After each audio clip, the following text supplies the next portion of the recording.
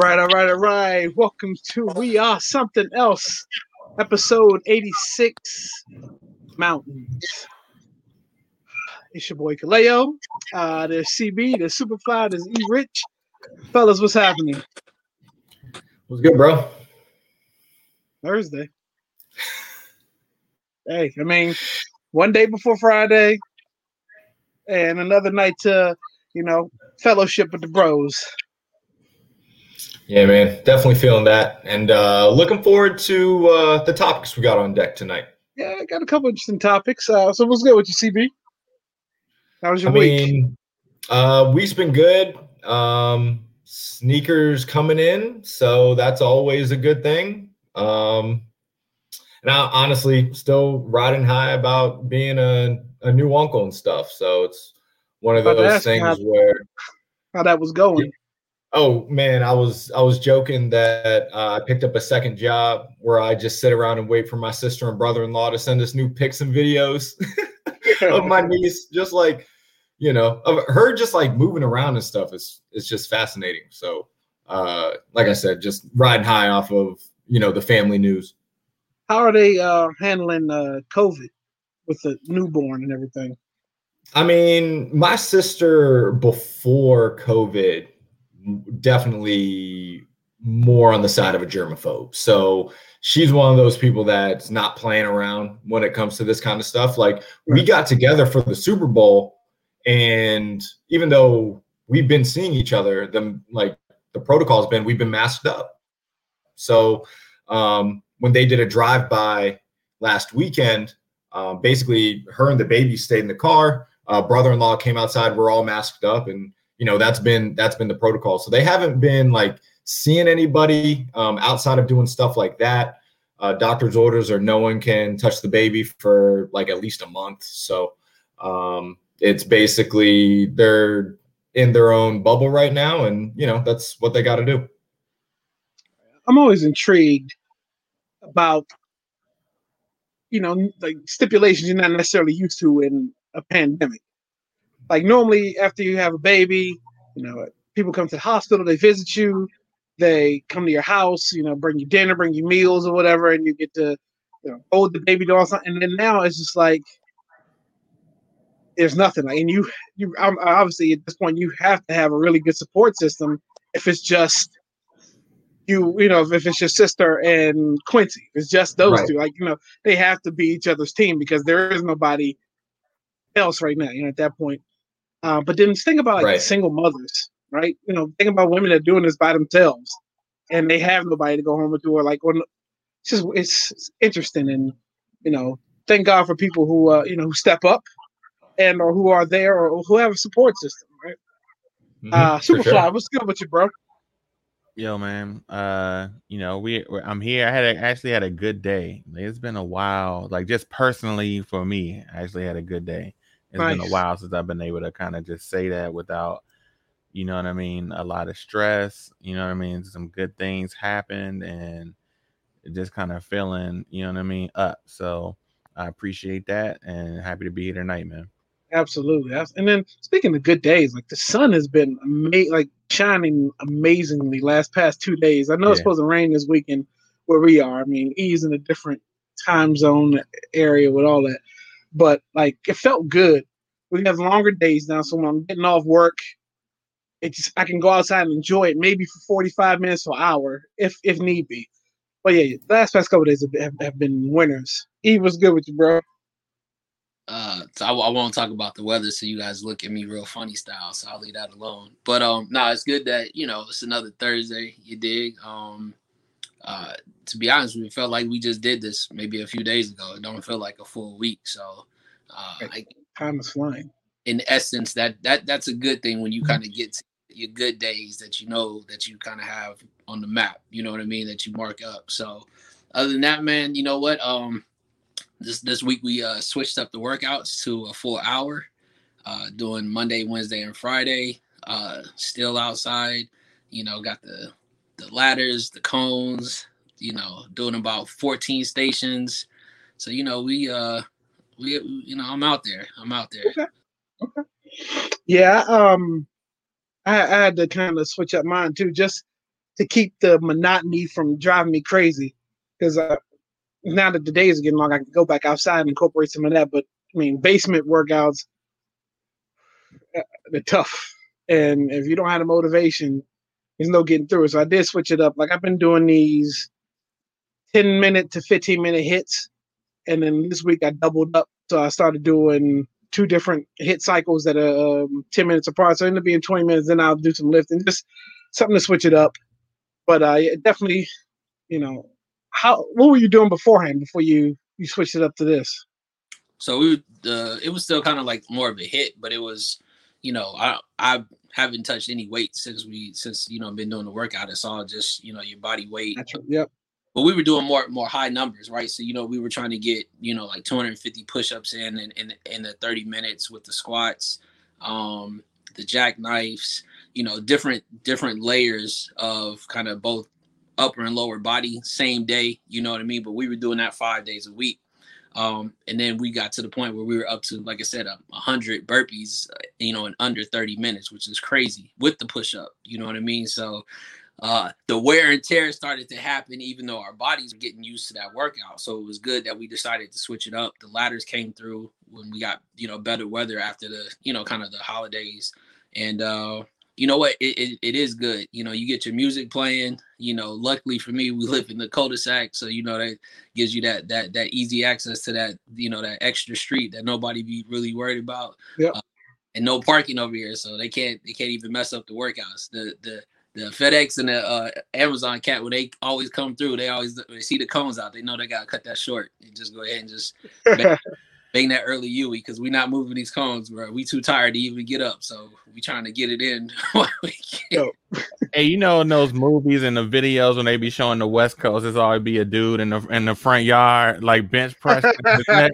Is that what y'all be like? Right. Listen. I know, like, my mom hates this, right? Because I tell her all the time. She hates when I tell these stories. But literally, like, growing up, it was the Samoans that stayed across the street, literally across the street, and they had the weight bench outside. Right? And then the part of it, because it doesn't rain, like, nobody really has grass, right? So it's just dirt and like a couple of grass spots. But like the bench is out there. Nobody's taking a bench. Nobody's taking and you just see them out there. And they take the shirt off, and next thing you know, and you would think that they just got a whole workout and looking swole as hell. they do no lower body. They just right. The legs skinny as I don't know. Yeah, that's crazy. I mean, all right. Let's see where we at.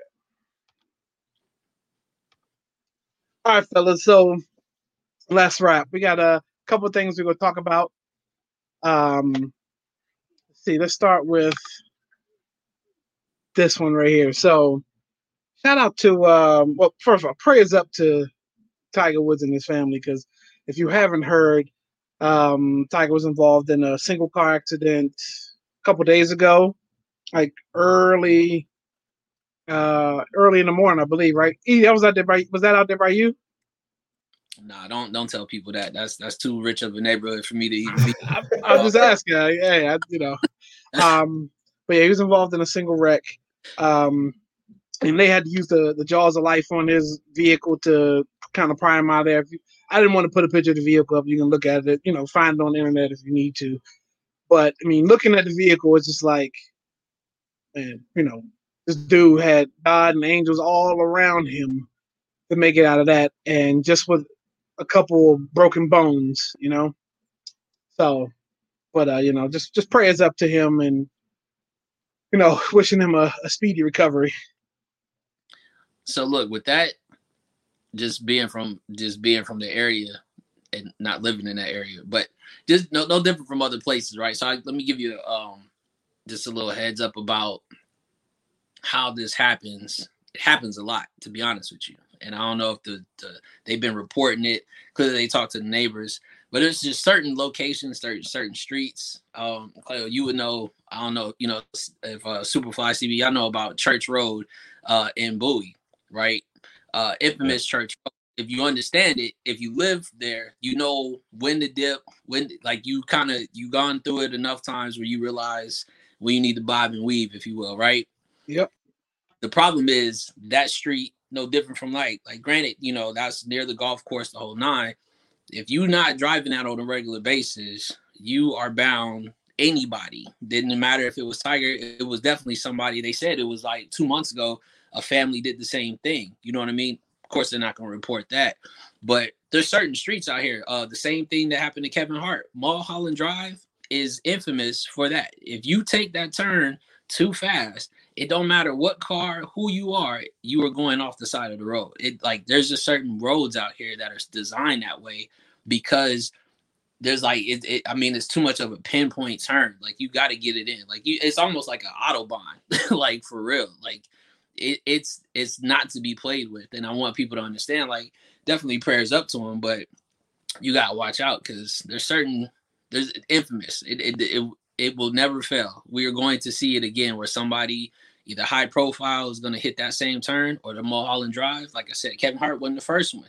It gets reported because they're celebrities, but those are the type of like corners that those people try to hit all the time. And right. And I'm shocked that they reported he won't be ticketed for the accident. But I'm like, what could you? I mean, obviously, toxicology report came back that nothing was in the system, but ticketed still, like, a person almost died in an accident, and you want to worry about a ticket at this point? I don't even know what you could give him a ticket for. I'm sure there's something to give him a ticket for, but still, it's just, prayers up for Tiger Woods and his family. This next one, man, So I'm gonna take that. I'm gonna change the scenery on this because let's talk about this. It's gonna involve a round robin on this. So Meek Mill has been in the news 2 times in the past week or so, right? We can dive a little deeper on the second reason after the main reason, but the first one was him and Tekashi 6ix9ine.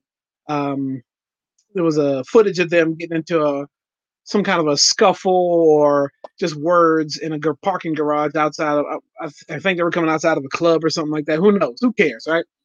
And all you hear is them yelling back and forth at each other. To me, I'm thinking straight publicity stunt. Like, what's the point of, you got all these security guards and yelling back and forth at each other. They're not going to allow you to touch each other. If it was real, it just seemed perfectly timed to me, right? The light is fading on 6ix9ine's, being out of prison and, whatever single that he may release. Like, there's no light on him. And then Meek, same thing. Like, there's no real light shining on Meek right now because just no one's checking for Meek. So it was a perfect opportunity to do something like that. But before we get to that, let's talk about the lyrics, the second incident. So Meek, I don't know if the song even came out. I know the lyrics came out. Anybody know if the song actually came out? I don't think it did. Yeah, okay. So the lyrics, I'm gonna read the lyrics. We can go into this. This bitch I'm fucking always telling me that she loved me, but she ain't never showed me. Yeah, if I ever lack, I'm going out with my chopper. It might be another Kobe. Yeah. So first of all, I got a couple points and I'll pass it to you guys.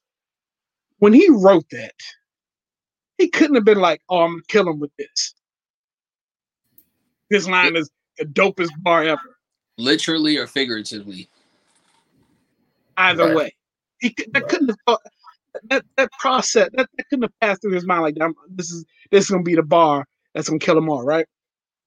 And then second, like he couldn't have thought it was a good idea. He wasn't gonna get any flack for writing that, right?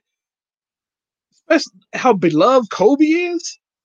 We're just a year removed from his death.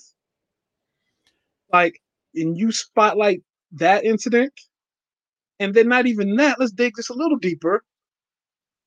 When you bring that incident up, you're talking about 8 other people that died that day.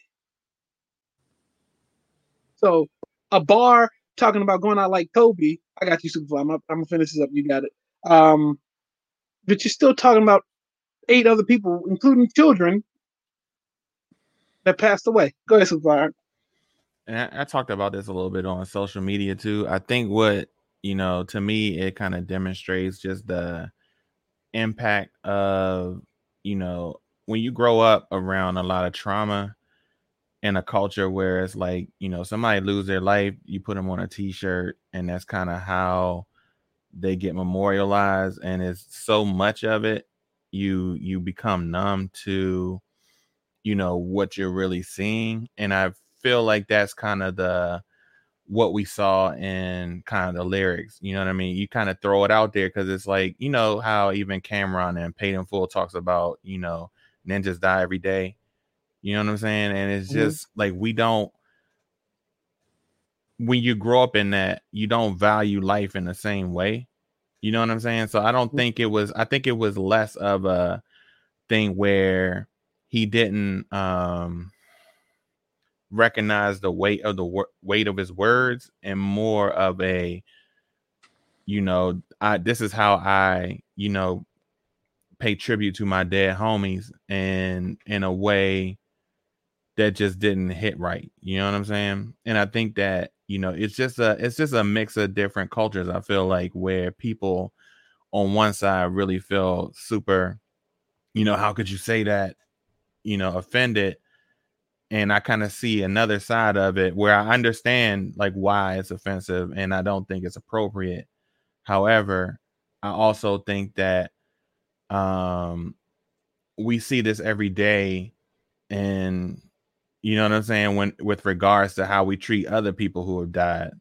You know what I'm saying? Like I mean, this is like, it wasn't uncommon in places like DC where, you know, somebody would, you know, do a drive-by, then the retaliation of the people who got killed at the drive-by would happen at the funeral of, you know what I'm saying, of the opposition. And it's like, yo, like once you start shooting up funerals, you know what I mean? Like, when do you have any sort of value for, you know what I mean, human life and respect for, you know what I'm saying, other people? So I'm gonna jump off my soapbox before I get extra deep on you, but that's my take on it.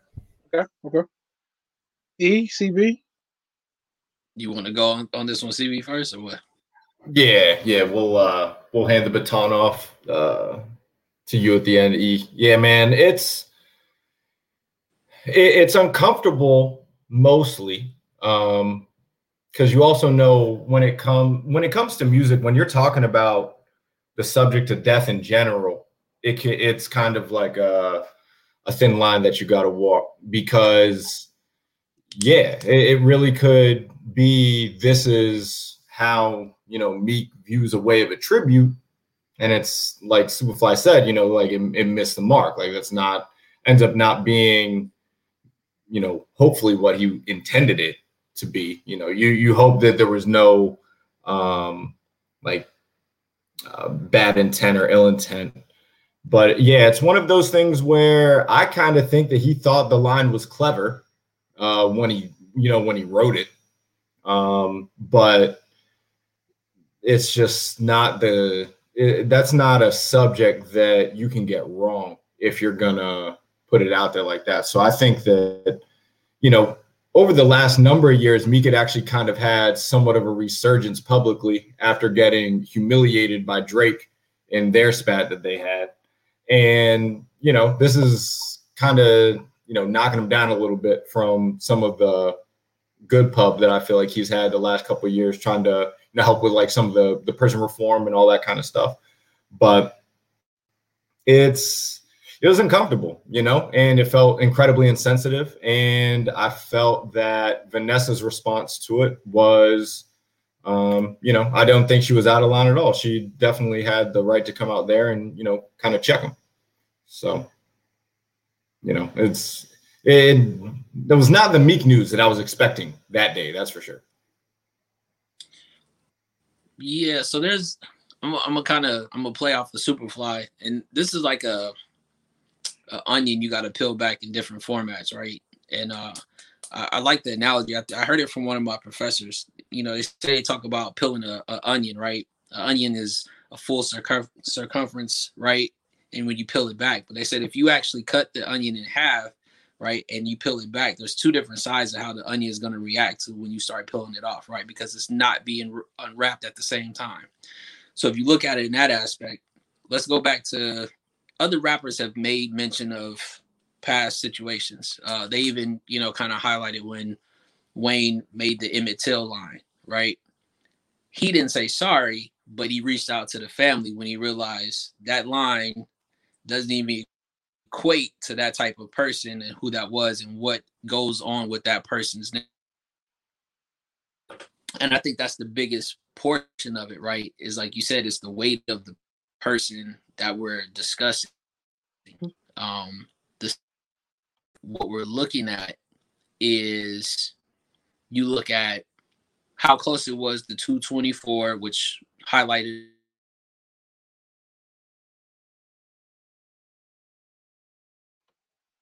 Uh-oh. Yeah, I think we lost him. Yeah. But I'll piggyback off of what he was saying. Now, the bar came out, that line came out 5 years from now, right? We're a little removed from it. Do you think it'd be taken a little differently? Still here? Yeah, we're here. Yeah. All right. You froze a little bit, yeah. Oh, my bad. I'm just saying, like, first of all, he made the line with none of his homies in the studio because they would have looked at him and been like, nah, like, that ain't the one. You know what I mean? Like, sometimes you need that.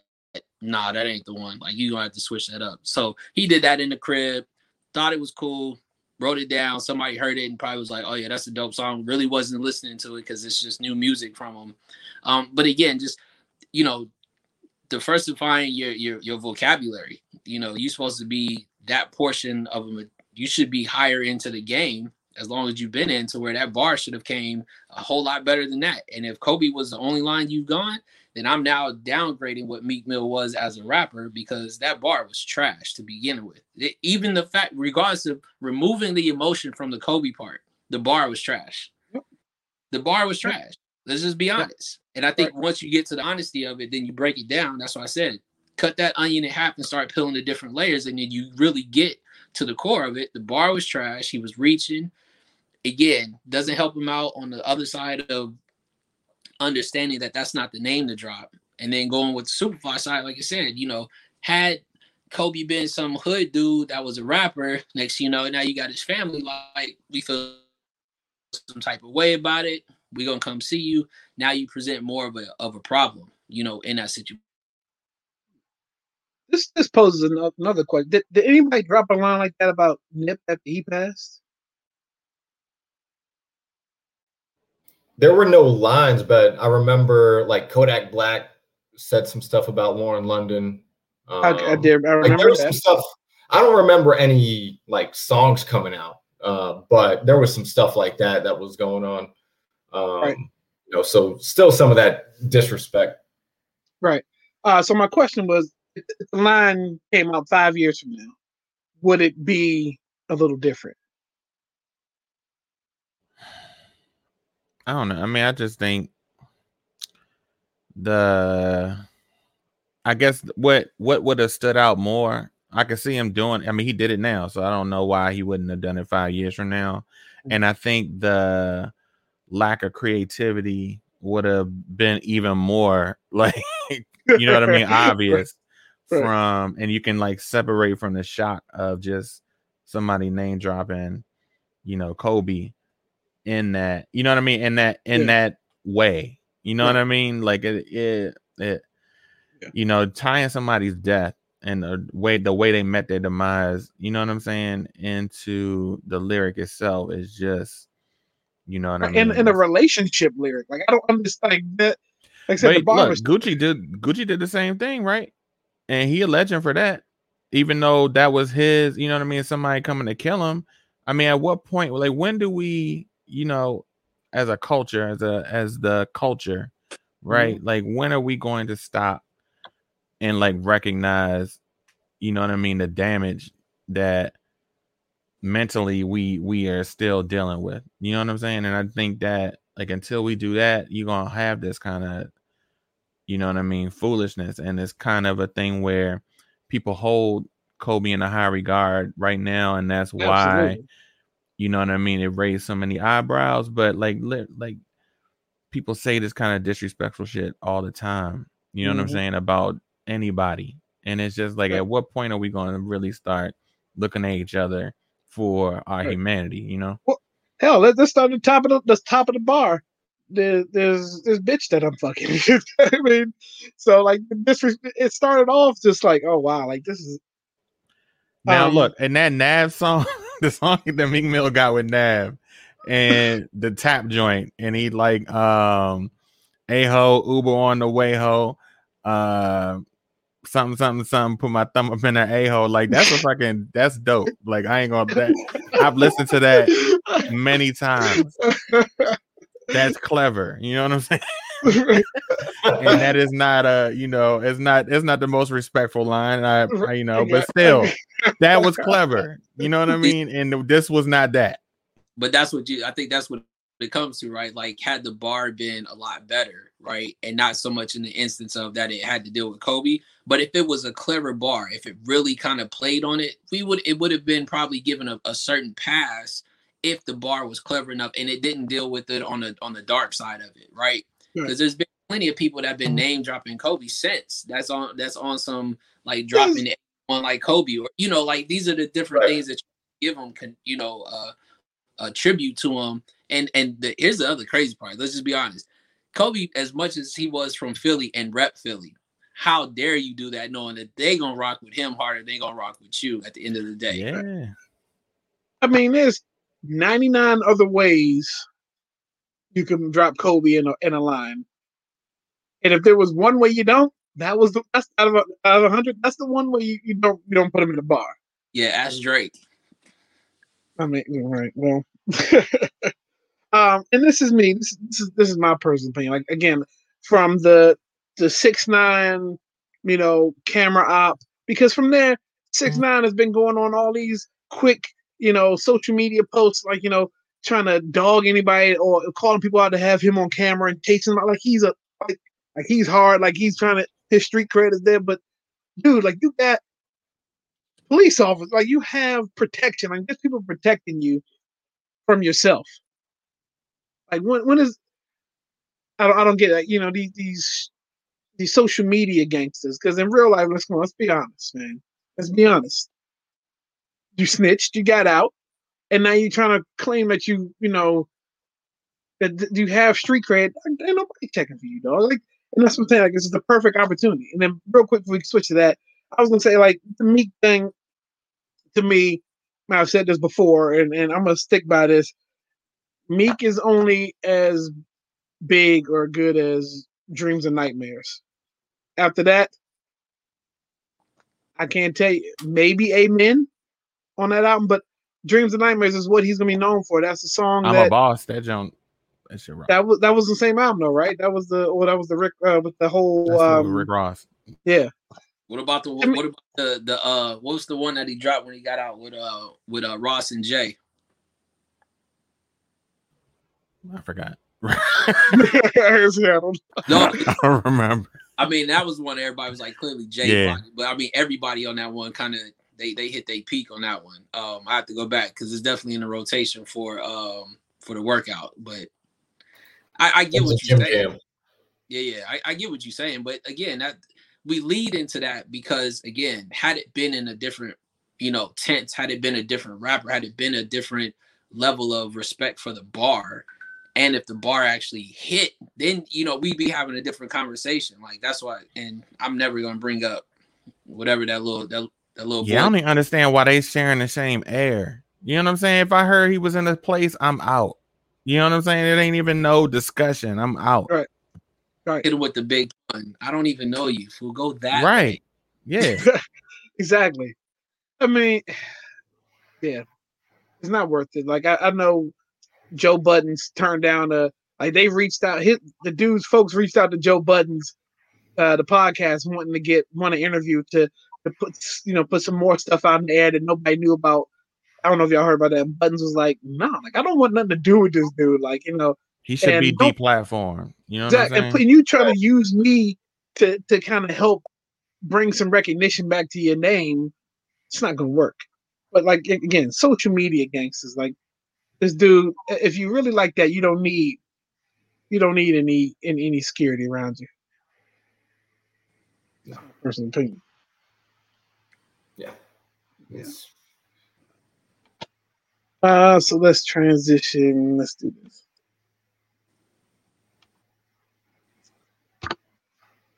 We talked. I think we kind of reached out about this or talked about this.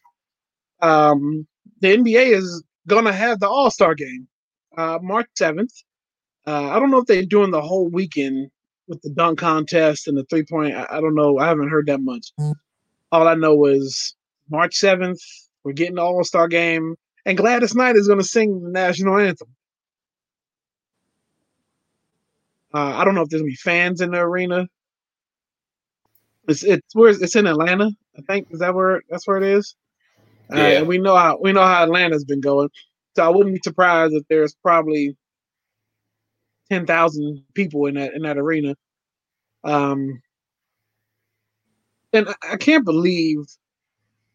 So in order for this to happen, it has to be two sides agreeing, right? You have to have Adam Silver, the NBA side, right?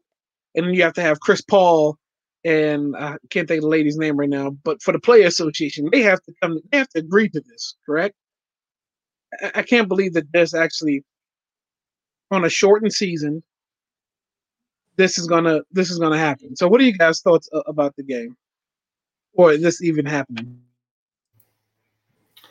I think the NBA came out and, Adam Silver's talking about, because the game is for the fans. Like we know the All-Star game, any kind of All-Star game is, supposed to be for the fans and everything. So they're playing that angle on it. I get it. It's outside of the playoffs and, the actual finals. There isn't many bigger spectacles that the league has throughout the season as the All-Star game. So they know that it's still, from a business standpoint, it's a prime marketing opportunity. From what I heard, they're doing like the dunk contest and, the 3-point contest or whatever at halftime. So really? Yeah. So they're finding a way to like fit everything in. And like you said, it's Atlanta. So I wouldn't be surprised if there's like a few thousand fans there or whatever.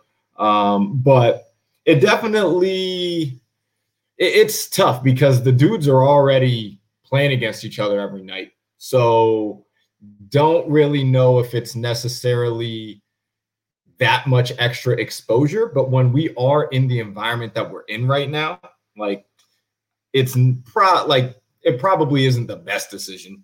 All we're doing is increasing contact. But it's one of those things where as a fan, I'm not going to sit here and act like I'm not tuning in because I will be tuning in. But I don't think that, optically, I understand where the backlash is. It's one of those things where it probably is the smarter decision to not have done it. But I think that they made the business decision. Yeah. Keyword business. Yeah, no.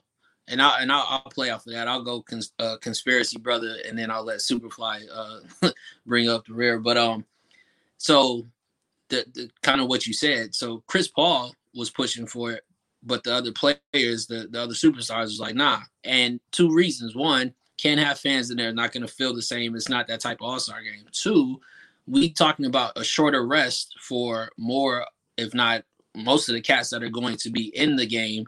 So you didn't push to be like, well, I'm not going to play that much. So then the reserves is going to get in. So you might as well have just kind of trashed it anyway, because we just going to kind of be like, I'll play 2-3 minutes, laugh it up, throw a couple of 3-pointers from the logo, and then I'm going to go sit down. It's not nobody in here. It's not going to have that same fan affair.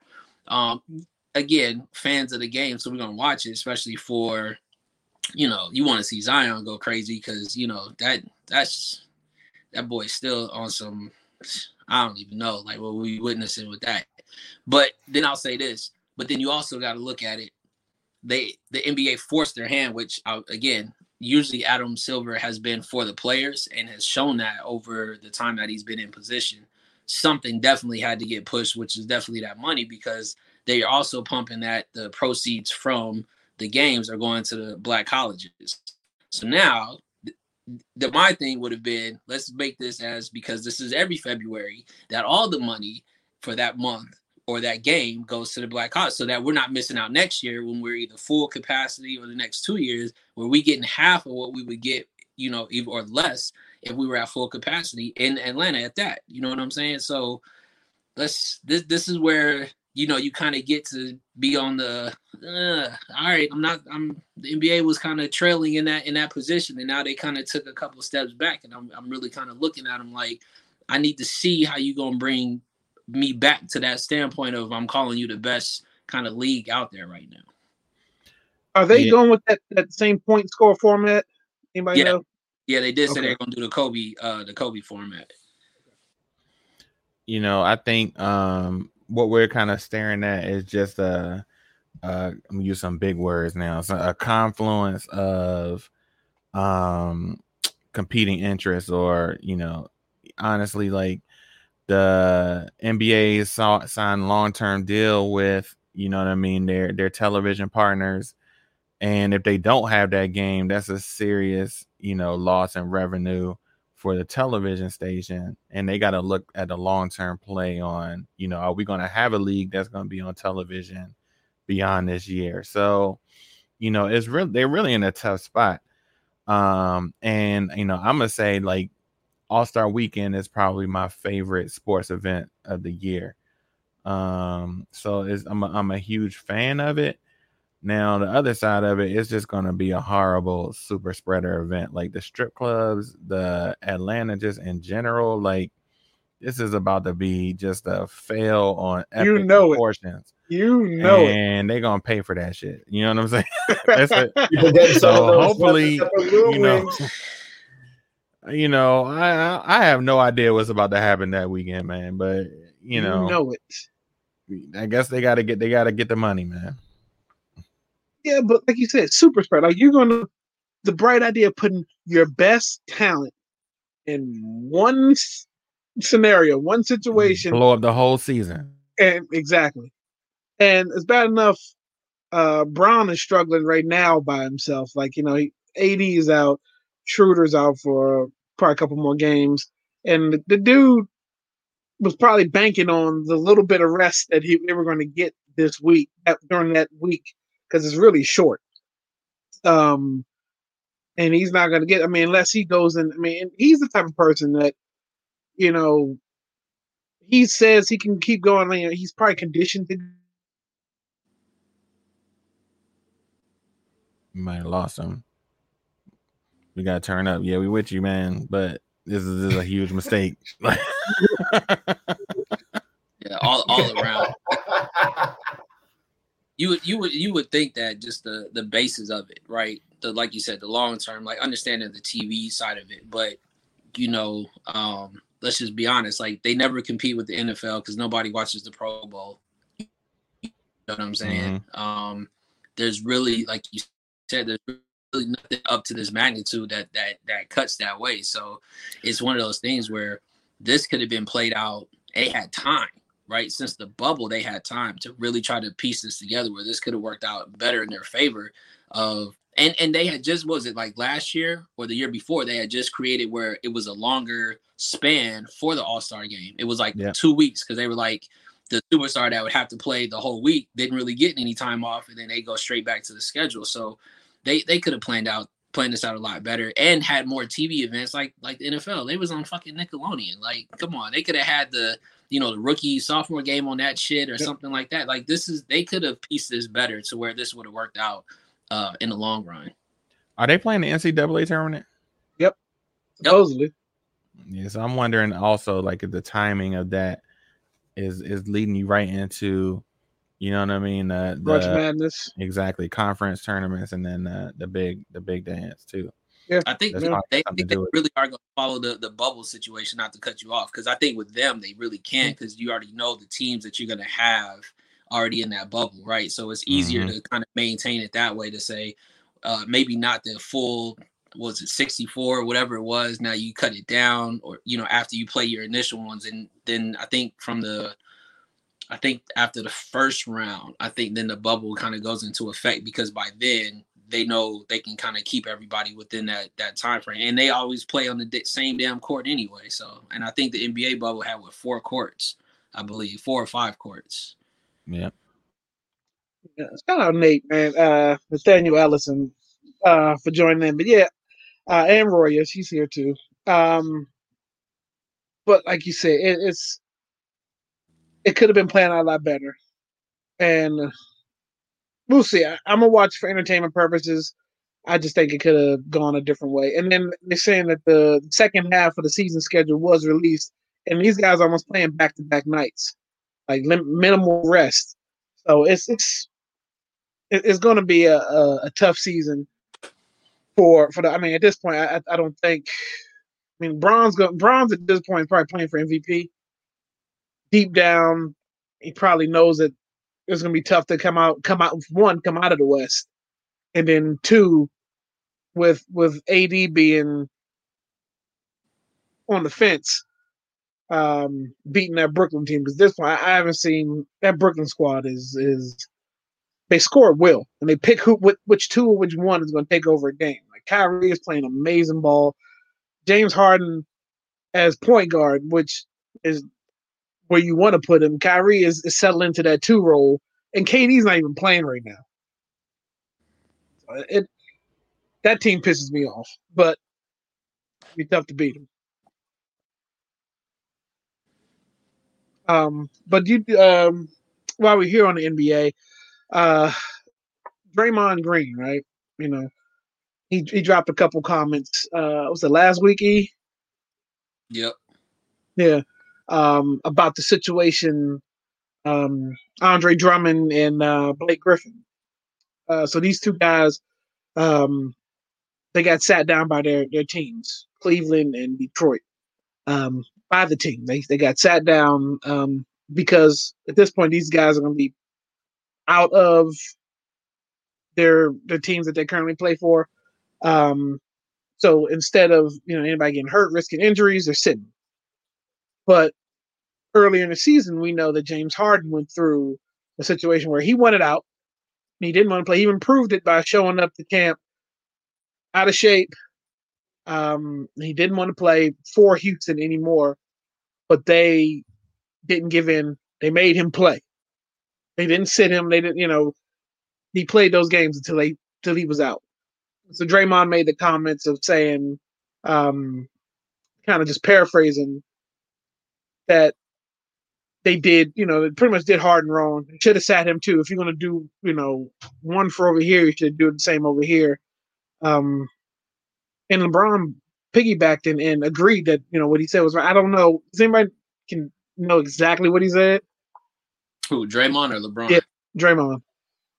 Yeah, so he pretty much just said that the way that the organizations, which is, the teams, handle the draft, the trading a player is not the same way that it gets, recognized in the media for when a player asks for a trade or says, I'm ready to leave this place because this is not working, right?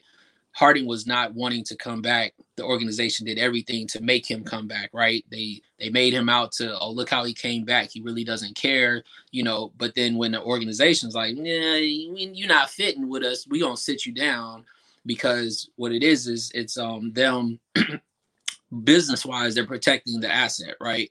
Which is, if you're out here playing, you get hurt, now I can't trade you, I got to keep you, still pay you money. But putting you on the bench and telling people we're actively looking to move you, he was like, that's a slap in the face. He said, like, what's the difference from a player saying, no, this ain't working, let's go ahead and figure out where you can send me. But it doesn't tie together the way the respect comes across when it goes to the owner saying that they want to get rid of somebody, compared to when a player says, oh, he wants to get traded. They, he kind of said, well, they're viewed as a cancer. They were bad for the team. But when the owner says, yo, we're looking, any offers, who you got? We, you know what I'm saying? Like, look at him. He's on the bench. He's healthy, and the crazy part, he's dropping a double-double, Andre Drummond, like, seriously. So it's not like he don't bring value to the game, but it's just the way they handled it. And I think, it really sparked that interest where, again, I like what they do in the NBA because, and not getting fined for it, even if they did, they bring that shit to the forefront and make them have to deal with it, instead of the NFL where, oh, you get fined, you can't speak on the owners, you can't do this, we'll do like, they put them on Front Street, fix it, Because if you don't, then it's going to be a situation where you're going to have more of a backlash that comes out when something really hits the fan. And you got to look into it as just that. Yeah. I did have this right here. So your starters for the All-Star game, we skipped over this. It's your basics. Everybody knows who's going to be playing. But the reserves were kind of interesting because it seems like everybody's kind of balling this year. And there were some snubs, definitely, that were left off the team. Devin Booker was one of them because we know Devin Booker's been balling. Sabonis has been balling. Trae Young for Atlanta. Like, to have him in Atlanta and not pick to represent Atlanta, it's crazy, right? But then AD got voted onto the All-Star team. I think they said today Devin Booker's taking AD's spot in the game. You know, and is there anybody else that should have been an All-Star guy that left off? Bradley Beal finally made it. What's funny about Brad is that he's like not even doing too much different than what he did last year. Like he was legitimately snubbed last year, and this year it was like, oh nah, got to make sure Brad gets in. So he went from getting snubbed completely, didn't even get like the reserve call, to he's starting this year, and he's basically doing the same thing. So he just got flat out snubbed last year, and that was a travesty as far as I'm concerned. But for the game, it's one of those things where it's hard to talk about snubs when they have such a limited roster, because if we're talking snubs, you got to kick somebody off. So it's like, all right, these are supposed to be in the NBA, a lot of it's a popularity contest. The starters are basically picked by the fans, right? Like they're a large part of that vote. And so it's a spectacle. It's a spectacle. And, they're trying to, like, unless they expand the rosters, they're always going to have this, but they also might want it because it keeps them, Twitter's talking about it. Whenever there's snubs each year, like obviously, it causes a lot of buzz on all of the socials. So for them, having the news, not the worst thing, but still at the end of the day, if we're talking snubs, we have to legitimately come out and say, all right, well, he deserves it over this other person, because otherwise we just need to say, okay, we'll just expand the rosters. Facts. Thank you for saying that, because Jalen Rose made a comment, and it was a truthful comment. He said, don't get me wrong. I hear you when you say that these three guys should be on there. And he said, I'm not doubting you, but who are you taking off for them? And that's that. You have to look at it just like that. You have to say, who's taking Giannis off of there, off of those names? Who's taking LeBron?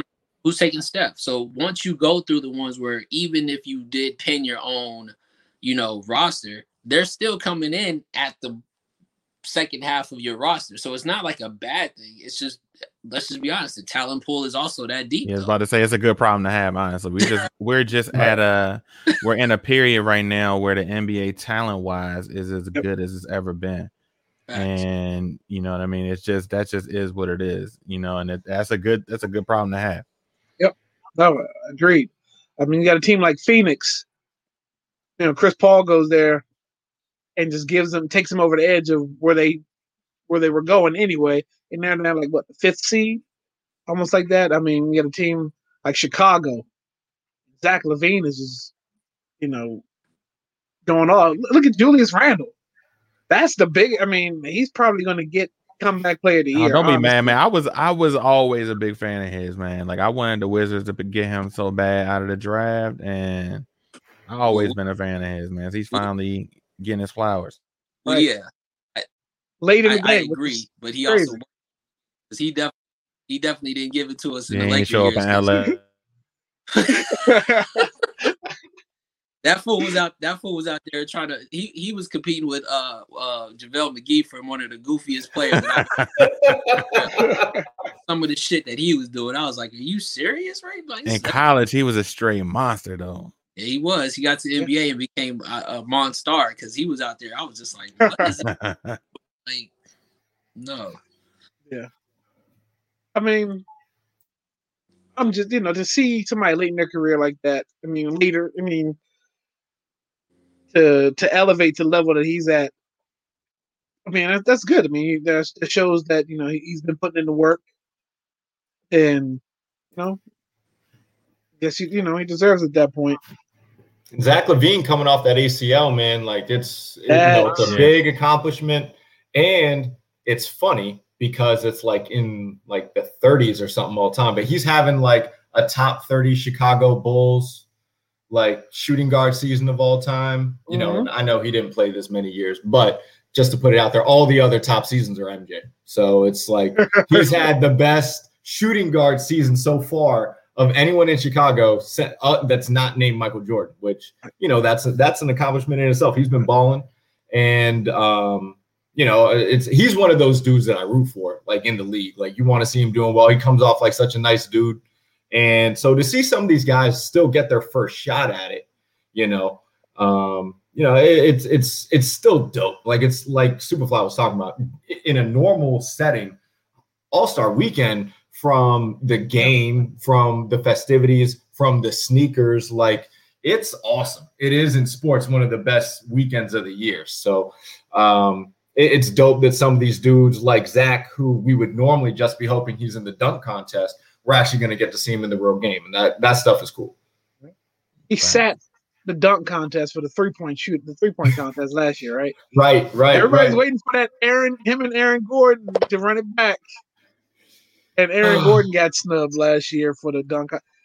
Halftime show should just be them two duking it out. Like just give us a show. It's like they're so good that it's just like it just you be watching this shit as like a video game or something. Yeah. And it's like you don't even what I mean? Like I remember like when Vince went, it was just like, yo, I've never seen this before. And it's like Vince going against Vince. And it's just like exactly. You know what I'm evolution saying? Of that. And then with the camera angles now, how they show you different angles of the dunk and the degree of difficulty that it was, like, oh my God. But I will say, I was going to post this, but I hadn't done it yet. The worst dunk in the dunk contest ever. Ever. And you're not going to convince me outside of this, E. Blake Griffin jumping over the Kia. That was the worst dunk. That wasn't dunk. the worst. We've seen the worst. Like it was product placement. It was a choir singing, and it was him jumping over. Jumping over the hood of the car on command, and it was just. I was like, and he won for that. Just for jumping over Kia, who sponsors the dunk. I was like, come on, man. Have you seen like the? You know what I mean? The dunk contest with like before Spud Webb was in it. You know what I'm saying?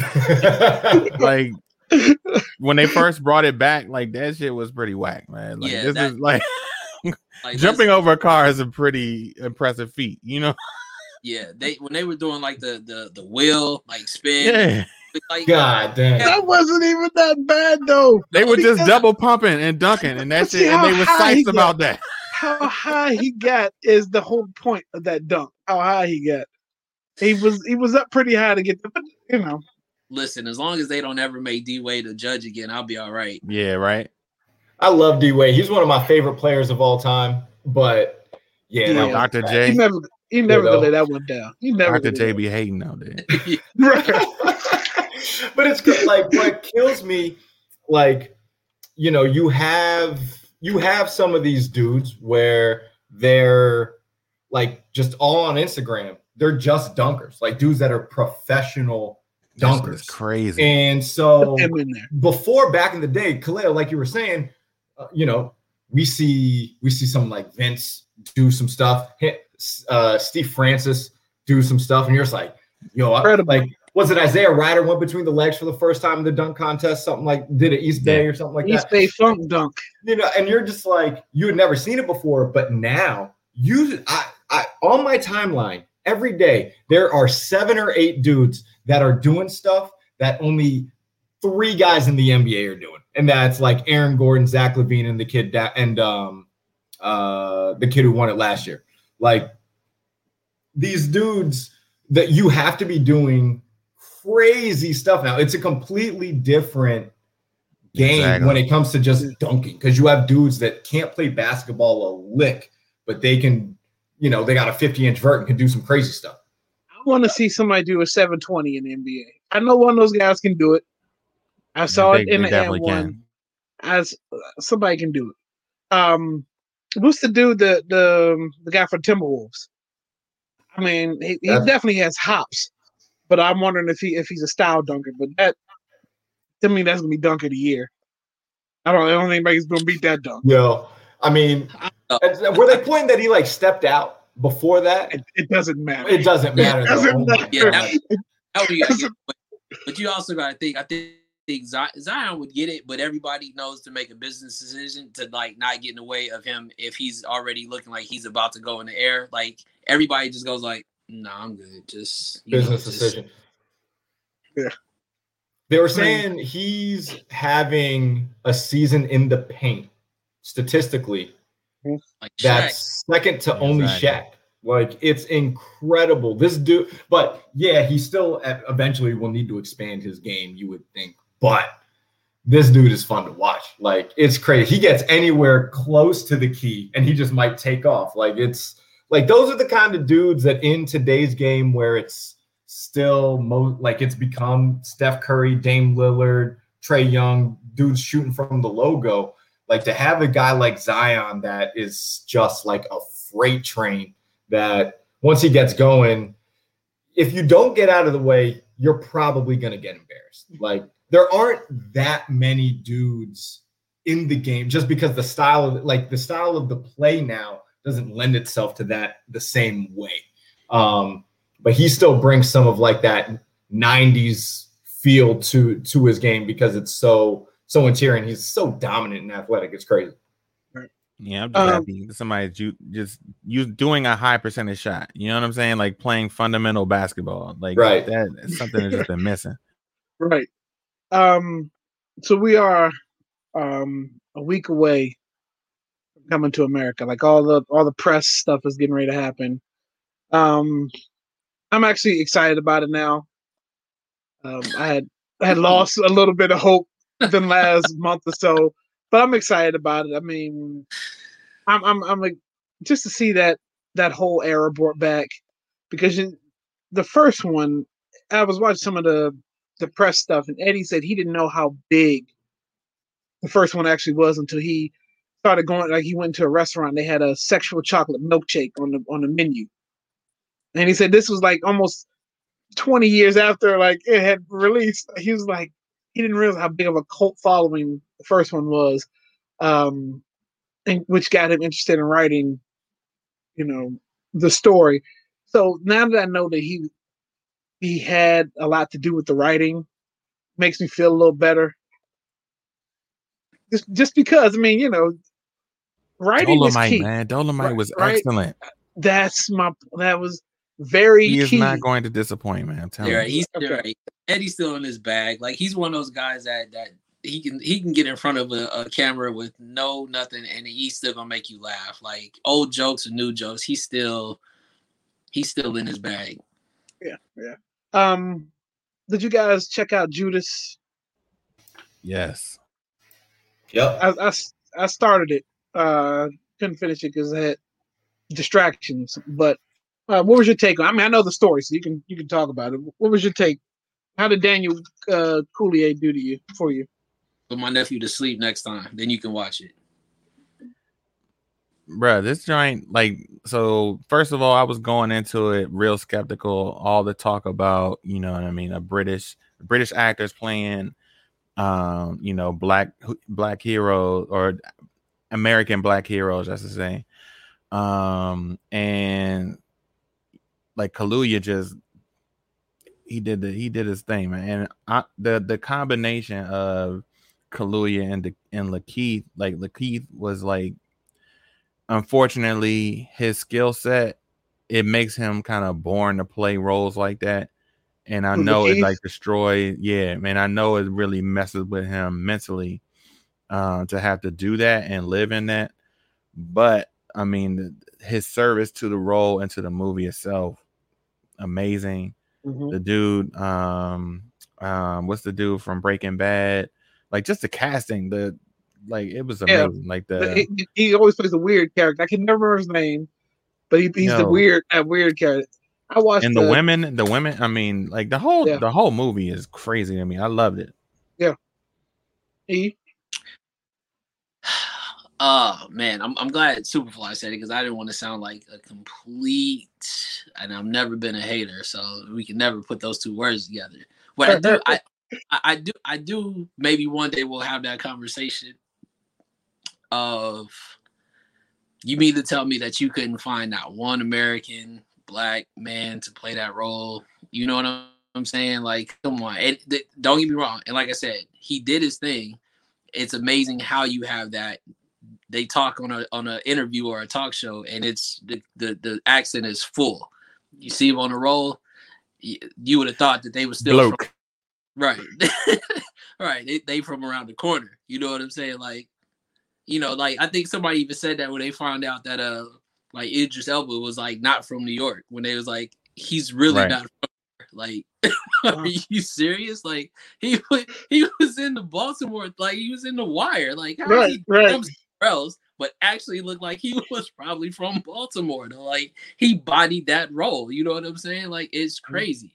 But so back to the movie. I mentioned it in the text. The one thing that I really wish that we kind of do better at, and I know that we as a culture, as far as our movies that we put out, we try to do the best that we can to illustrate exactly what the story was. I believe with Malcolm X and Denzel Washington, the age really matched.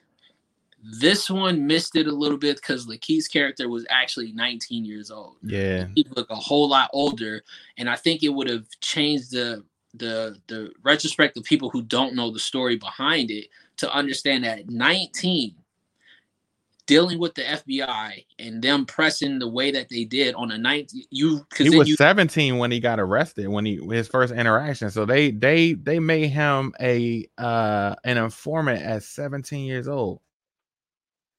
Right. So it hits different when then you realize and understand where your mindset was at 17 years old, and you're dealing with a big ass entity like that that's pressing on you. Whereas you're saying, I'm not going to jail from 5 to 8 compared to I'm about to topple something that I really don't know. And then when I get involved in it, I'm too over my head. And because they keep pounding me about this money, which is the last thing that I've ever had. And that's what I know that's going to change my life, really. Not what they got going on here, but money is what's going to change my life. And I feel like that in itself really would have then changed your aspect as you look at it. So maybe now when you watch it, Cleo, you realize how young he is and the decisions that he's having to make when you can see how nervous he is in those times. Like it really kind of like, you'd be like, damn, like you would have thought like he was a grown man and had to make that decision. Now he was a kid. A super kid that really got put in a place where, you know, and unfortunately that's what they do, man. They, you know, that's always been the fall of. Fred was a kid too. You know what I'm saying? That's the other side of it. Like all these people, you know, late teens, early 20s, having this kind of impact on their communities and legacy left behind. You know what I mean? And to me, that's just speaks just to the remarkable nature, you know what I mean, of these people. And I'm happy that the story is getting told.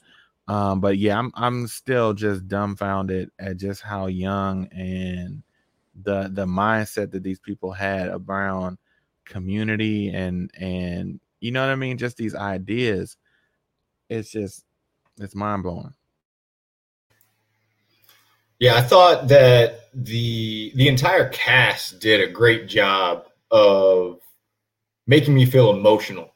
Like when I'm watching a movie, like the way that, because I don't consider myself to be some like real movie critic. I mostly just watch to be entertained. Like that's really what I care about. But I know that I'm really enjoying a film when, you know, I'm reacting a certain way to what's going on, or, you know, I'm starting to feel some kind of way about a character, and all of the actors knock their roles out of the park. Like it really, we know that it's not like a, stone to stone representation of what actually happened, but it was very, it was a good representation of film. And I felt like I was watching history, like the way that they were portraying everything. And I was reading up about how like Deborah Johnson, who, she goes by a different name at this point, but how she had, been consulting the actress that, played her character, and they were going over how at the very end, after they did the raid, it was very important that her character not cry in that scene, because in real life she didn't cry. And it was important to kind of show that for like Black women and their strength. And so that kind of attention to detail, to me, in a film like this makes a big difference, like to add some of that. And it really did, even though I knew what the ending was, the entire time it had me wishing that it was going to be different, And so it was one of those films watching that I was super engaged in the entire time. And I thought that, all of the actors and actresses brought, their characters to life. I thought everyone did a great job. And it's funny that we bring up the accent thing, because one of the shows that I binge watched recently is Warrior, which is on HBO Max also. And the main character of that show is he's half white and like half Japanese. So he looks like my brother. But the actual actor is also British. So when you're hearing him in the show and he's speaking in an English accent, and then you hear him in interviews and he looks like my brother, but he's talking like a Brit, like, g'day, mate. Like, that shit is hilarious. Like, it's wild, and I guess it speaks to these guys' range. Definitely. But it is crazy to think about the impact that the actual human beings that are being portrayed, what they were having at such a young age. Because I think I mentioned it on one of the other recent shows. Like, I didn't even realize that Fred Hampton was 21.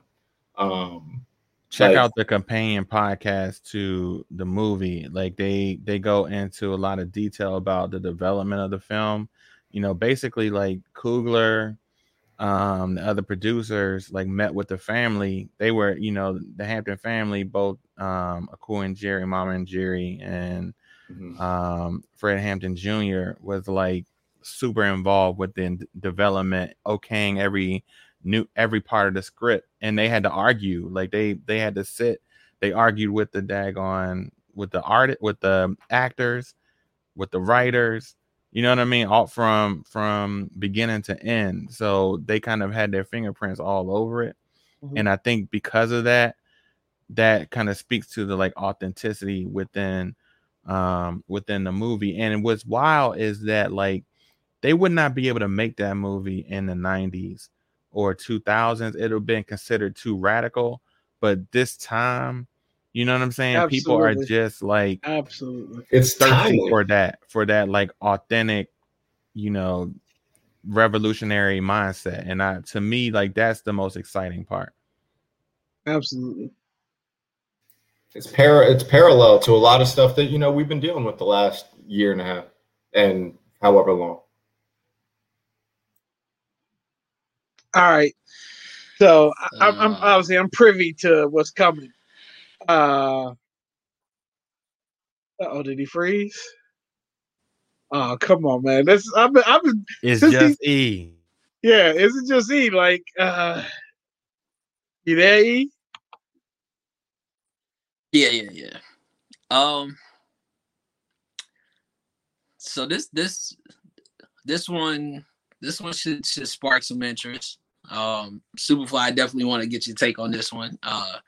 CB, I think you're more on the entertainment comedy side, so I'll see how you'll sway on this one. But talking about the movie that we talked about, but just actors in general, it got me thinking the duos, right, that you see, the people that really kind of play off of each other, that almost seem like they go off the script and they still got to keep, running the film, right? That's just how it is. But I'm gonna play it, Ebony and Ivory, you dig? And I'm gonna go with a couple of duo. So the first three are movies. The last one is it's a wild card. It's one of my favorite shows. I feel like got underrated, but you know, it's still a thing. So, is it just E, or is it that to me, Richard Pryor and Gene Wilder is the best duo movie group to do it ever? When it comes to black and white, I'll give you that, because clearly it is what it is. You just got to look at it for what it is. I think they're the most iconic. I mean, and the different time spans, of course. They're like, so the you got the Stir Crazy, you got you got See No Evil, Hear No Evil, which is a classic. All of their movies are classics. The way they got down together. But I think because then you look at the transition into the next, then you go to the Lethal Weapons, you go to the the White Man Can't Jump. So you have the different phases of when this all came around. But you can still watch Richard Pryor and Gene Wilder today, no different from like you can watch them as if it was a 90s or a 2000s movie. Stir Crazy, by the way, is probably one of my favorite like all-time comedies. Like there's no getting around watching that damn movie and not literally laughing to where your stomach hurts. So I'm gonna jump in first. I actually agree with you, E. Outright, I agree with you. I can't think of Silver Streak was, I think, another Richard Pryor and Gene Wilder movie. But Stir Crazy was absolutely hilarious. And so funny that there's two parts that stand out of Stir Crazy me. One was the interaction between them when they're walking into prison, and Richard Pryor is telling Gene Wilder how he's got to get bad, he's got to get tough, right? You don't want nobody, jumping on you, whatever like that. And then the other scene that stands out is when they're in the cell and Grossberger is singing Birmingham Jail. Like the dude's vocals were ridiculous. I was like, oh my God, like he absolutely killed it. But the whole reason why they're in jail, like, is funny. It's meant to be funny. Great movie. If you break down, so Mel Gibson and Danny Glover only had Lethal Weapon together. I don't think they did anything else. Wesley and Woody, they were, if you go all the way back, they were in Wildcats with Goldie Hawn. Yep. They did Money Train. Yep. White Man Can't Jump. Mm-hmm. And I want to say that there may have been something else that they kind of both were in, but they weren't. But it was a boxing movie, but yeah, it was a small role. Yeah. So not necessarily, I mean, yeah, and then Psych, like I need to revisit Psych to kind of see what that's all about. I mean, but no. It's a sitcom. What stands out is Gene and Richard Pryor. Yeah, I haven't seen Psych. And yeah, I love Stir Crazy and that combination. So I can't really argue against it. I was sitting here trying to rack my brain on any other kind of like black and white role like that, and I'm struggling to think of anything else. Of course, like Lethal Weapon, that's the classic, you know what I'm saying, and just the series in and of itself, like, was just it really wasn't about, to me, that the dynamic between those two was not as entertaining, honestly, as Wesley and Woody, or even Wilder and Pryor. It was more about the action and the movie. The spectaculars, you know what I'm saying, of the movie itself. So, but like that Wesley and Woody and White Man Can't Jump, like that, whenever you touch those, like, that's a movie that really touches nerve, you know what I'm saying? Yep. And it's like when you were able to do that, you had something special. So that's why I appreciate that one. And I actually think all the segments tie in together, because we were just on the dunk contest. We talked about the East Bay Funk dunk. The only other time I had seen somebody take the ball between the legs in the game was Wesley, but he laid it up. So it's all tying together. All the basketball in that joint is actually trash if you really if you really watch it for real. Hey, the funniest part where they like it's the ad libs in the background, like, oh man, he traveled, like, it's right. Like, of course he traveled. It was in slow mo, like. Marcus Johnson was an OG in that joint, though. Oh my god, yeah. I think that it is hard to argue that Wilder and Pryor aren't like the most iconic duo, specifically if we're talking about Ebony and Ivory, you know, doing it like that, because like they were in, you know, every movie that they did together, their chemistry was just ridiculous. You know, that's why they were all hilarious. That's why they all worked so well. And it helped that just them individually were incredible. So it's one of those things where I like White Men Can't Jump might actually be my favorite movie out of the, you know, the options that we had just right on screen. But I cannot pick a better, you know, duo, because we don't even have that many duos in film nowadays anyway. Like you had more of like those groups and stuff where you'd have like Adam Sandler bunch, right? The Adam Sandler bunch, the dudes from Parks and Rec, Judd Apatow, like all those guys. Like I was trying to think about it, kind of like Superfly. Like I was just trying to think of any duos in general, and the only one that I could think of, and this doesn't fit the black and white theme, but it's Kevin Hart and The Rock, because they're in so many movies together. Yep. And regardless of, you know, what anyone might think of their actual acting ability, the movies sell. Like they make a lot of money off of this stuff. They play off each other very well. They're hilarious. Like I was gonna bring up Rush Hour also. Right. My man Jackie and Chris Tucker. You can't go wrong with that stuff. But like that's the thing. We don't have too many. And Mike Epps. Right. Like, but you just don't have a whole lot of duos nowadays. Like you don't really have that same kind of feel. So it makes some of those older movies where you had some of these guys that ran together for a few movies, it makes them stand out a bit more. Yeah. To piggyback on Cleo, the best part in Stir, well, one of my favorite is when after they got from being when they had to work hard as shit outside and they got back in the cell and they were so tired that he couldn't get up on the damn bunk and he just laid on the floor. And that next morning when they came and woke him up and he was like, I can't feel my legs. Shit. Like that whole scene. I was in that hole crying every time. Yeah, there's no, and I'm sure they broke so many takes because it was, you could see that they were laughing when he was doing that shit, and it was just, it's too hilarious. Like that fool is crazy, bro. Yeah, we'll never get that. Like that, I was just about to say it. That kind of chemistry, where you know, because Gene Wilder, he's always been the basic white guy, like the not knowing kind of white guy character. And Richard Pryor's always been the street savvy. He's always been the opposite, and they just play well off each other. And then, like I said, if you haven't seen it, anybody's watching, just check it out. Like the plot to it is simple, but the story, the comedy behind it is classic. Don't get me wrong, the duo, I was thinking about it. You know, the John Candy and Steve Martin's, you know what I mean, the Planes, Trains, and Automobiles.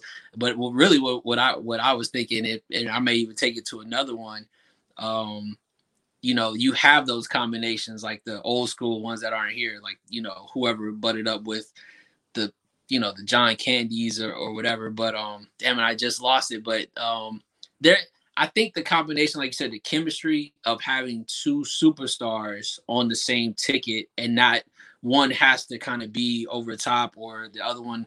It's just that you almost think that they were friends as it was. Who I really wanted to see, who could have, I think could have made a run, would have been Eddie and what's my man, Dan Aykroyd. Because Trading Places is still my shit. Trading Places. Imagine that they made a run like Gene Wilder and Richard Pryor. Like that would have been. Yeah. And I would have said Eddie and Arsenio. They've done the three together. I mean, the two Coming to Americas and Harlem Nights. But yeah, And there's probably some out there. I'll do some homework, but yeah, those are the main ones you think about. That's like Kevin and Rock. That's probably the newest. Don't forget about Martin and Will. Yeah. Outside the thing, like outside of any, I would love to see them do something else, like to show a range of their characters, like outside of playing the same two. Like I said, the Lethal Weapons. I mean, it was about the action, and when Danny Glover was going to pin that "I'm too old for this shit" line, that became about that. So they played the same character. I would love to have seen, at least with Kevin and Rock, they kind of play. Kevin's always played the same character, but they're different characters in different settings. They're not the same. It's not sequels. Yeah, I'm interested. I think they also said they were doing Planes, Trains, and Automobiles, the remake. Kevin and Rock. Yep. I can. I look. I'll do that. I'll watch that.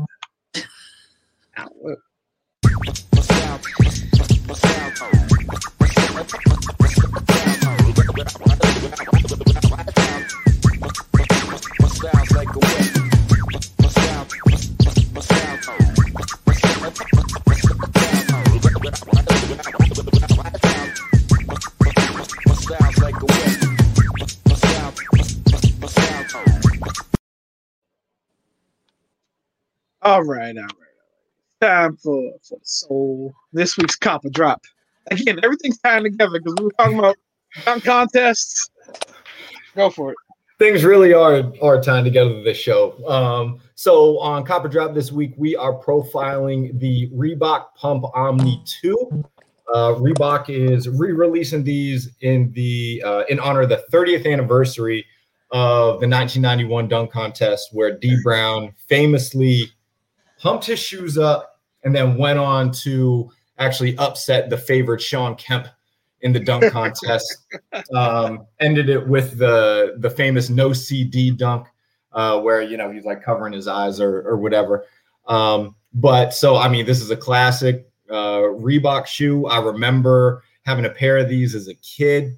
And for nostalgic reasons, these might be something that I end up having to pick up, because I mean, there aren't very many Reeboks that I even care to have in the rotation, like outside of the Questions, which I love, and the Zig Kineticas. There aren't very many other shoes that Reebok puts out that I'm really checking for, but the Pump is one of those things where I'm probably gonna have to do it. How do you feel about a Iverson and Pump collab?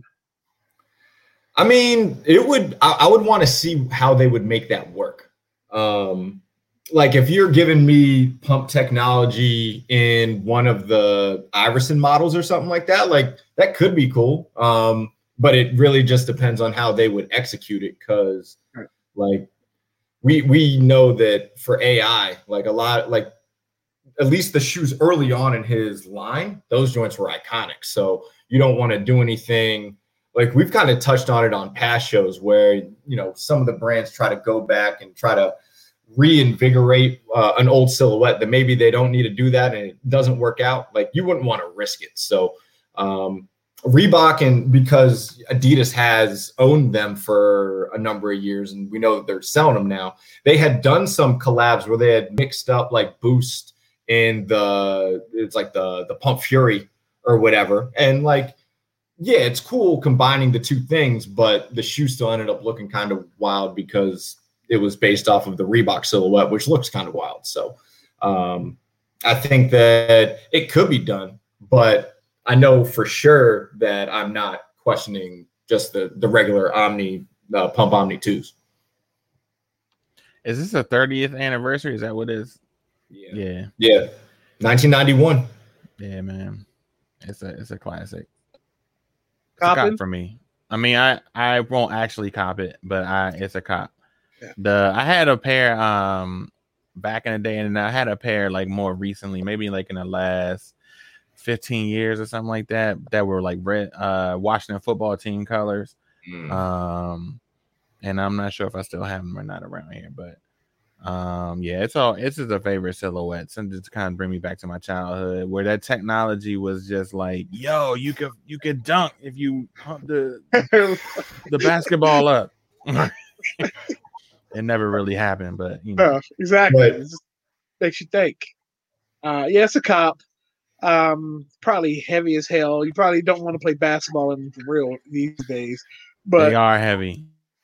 Yeah, I had a pair of the Shaq joints with the pump, and then I had a pair of the other silhouette, but it didn't have the basketball. It had like the weight ball on it. You know, it was like a white and blue pair or something like that. But yeah, I'll cop for the classic. Did we lose E again? I think we lost him. All right, well, same here. There he is. There he's not. We're just gonna say E is not gonna cop these. I don't think E would cop. I definitely. Dang it! There it is. Okay. He's not gonna cop it. All right, so for the soul, CB, Superfly, you gonna play? Nah, not tonight. Okay. I started off. You're right. So, just a Nike box, Nike Air. Yep. Some of the Stussy Hirachis. Woo! That's a heavy cop right there. That is. Those are amazing. These are like brown or green? Hirachis. It's green. It's like this. I don't even know really how to describe. It's like a felt material almost, but these are dope. Haven't had a pair of Hirachis in a minute, so I'm happy to put another pair in the rotation. There's another colorway that Stussy had done, which was it was more brown. It was like brown and green, and those are a little bit more highly sought after or whatever. But these are, I've tried them on. They're super cozy. Can't go wrong with a pair of these, and there's really limited extra branding, but the materials are nice and they're super comfortable. So this is a cop that I was very, very happy about. Hirachis for the win. Let me see.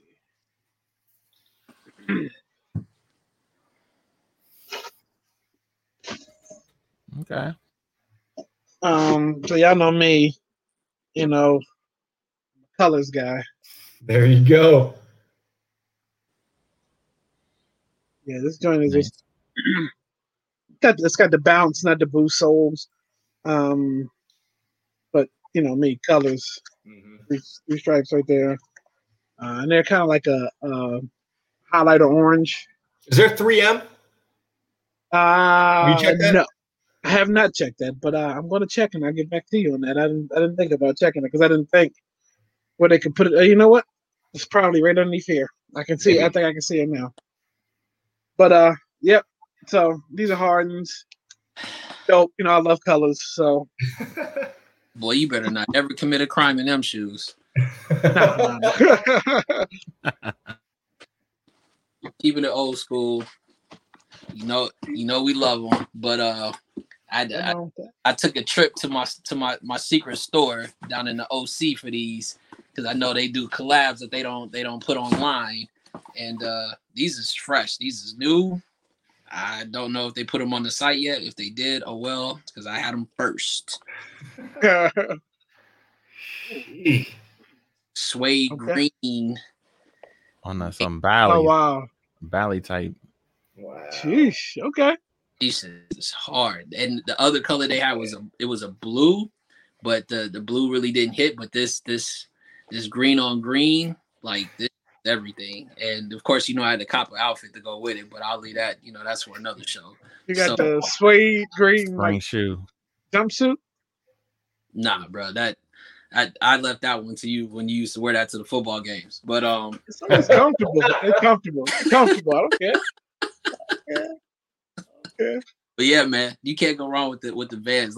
They and of course so I don't know, other than the online, a lot of the local stores or the stores did a lot of collabs, Black History Month collabs, but they also did with local black skaters that were around the way. So really, you got to pick up some dope stuff that, you know, it don't have to be high profile, but you know that the locals is checking for it and they want it because they know who the local skater is or whatever. So, like I said, I went down to the OC. Shout out to Irvine, and they had some nice pieces in there. And of course, that's where I get the connect when they send me that that good old picture of the book to let you know what the drop is looking like.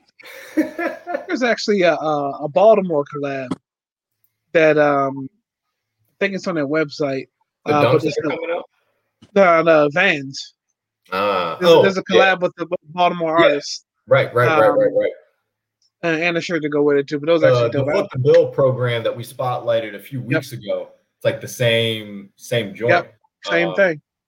But also shout out to Baltimore because Carpet, that the skate shop in Baltimore, they got their own dunks coming out. So like that's big time. Yep.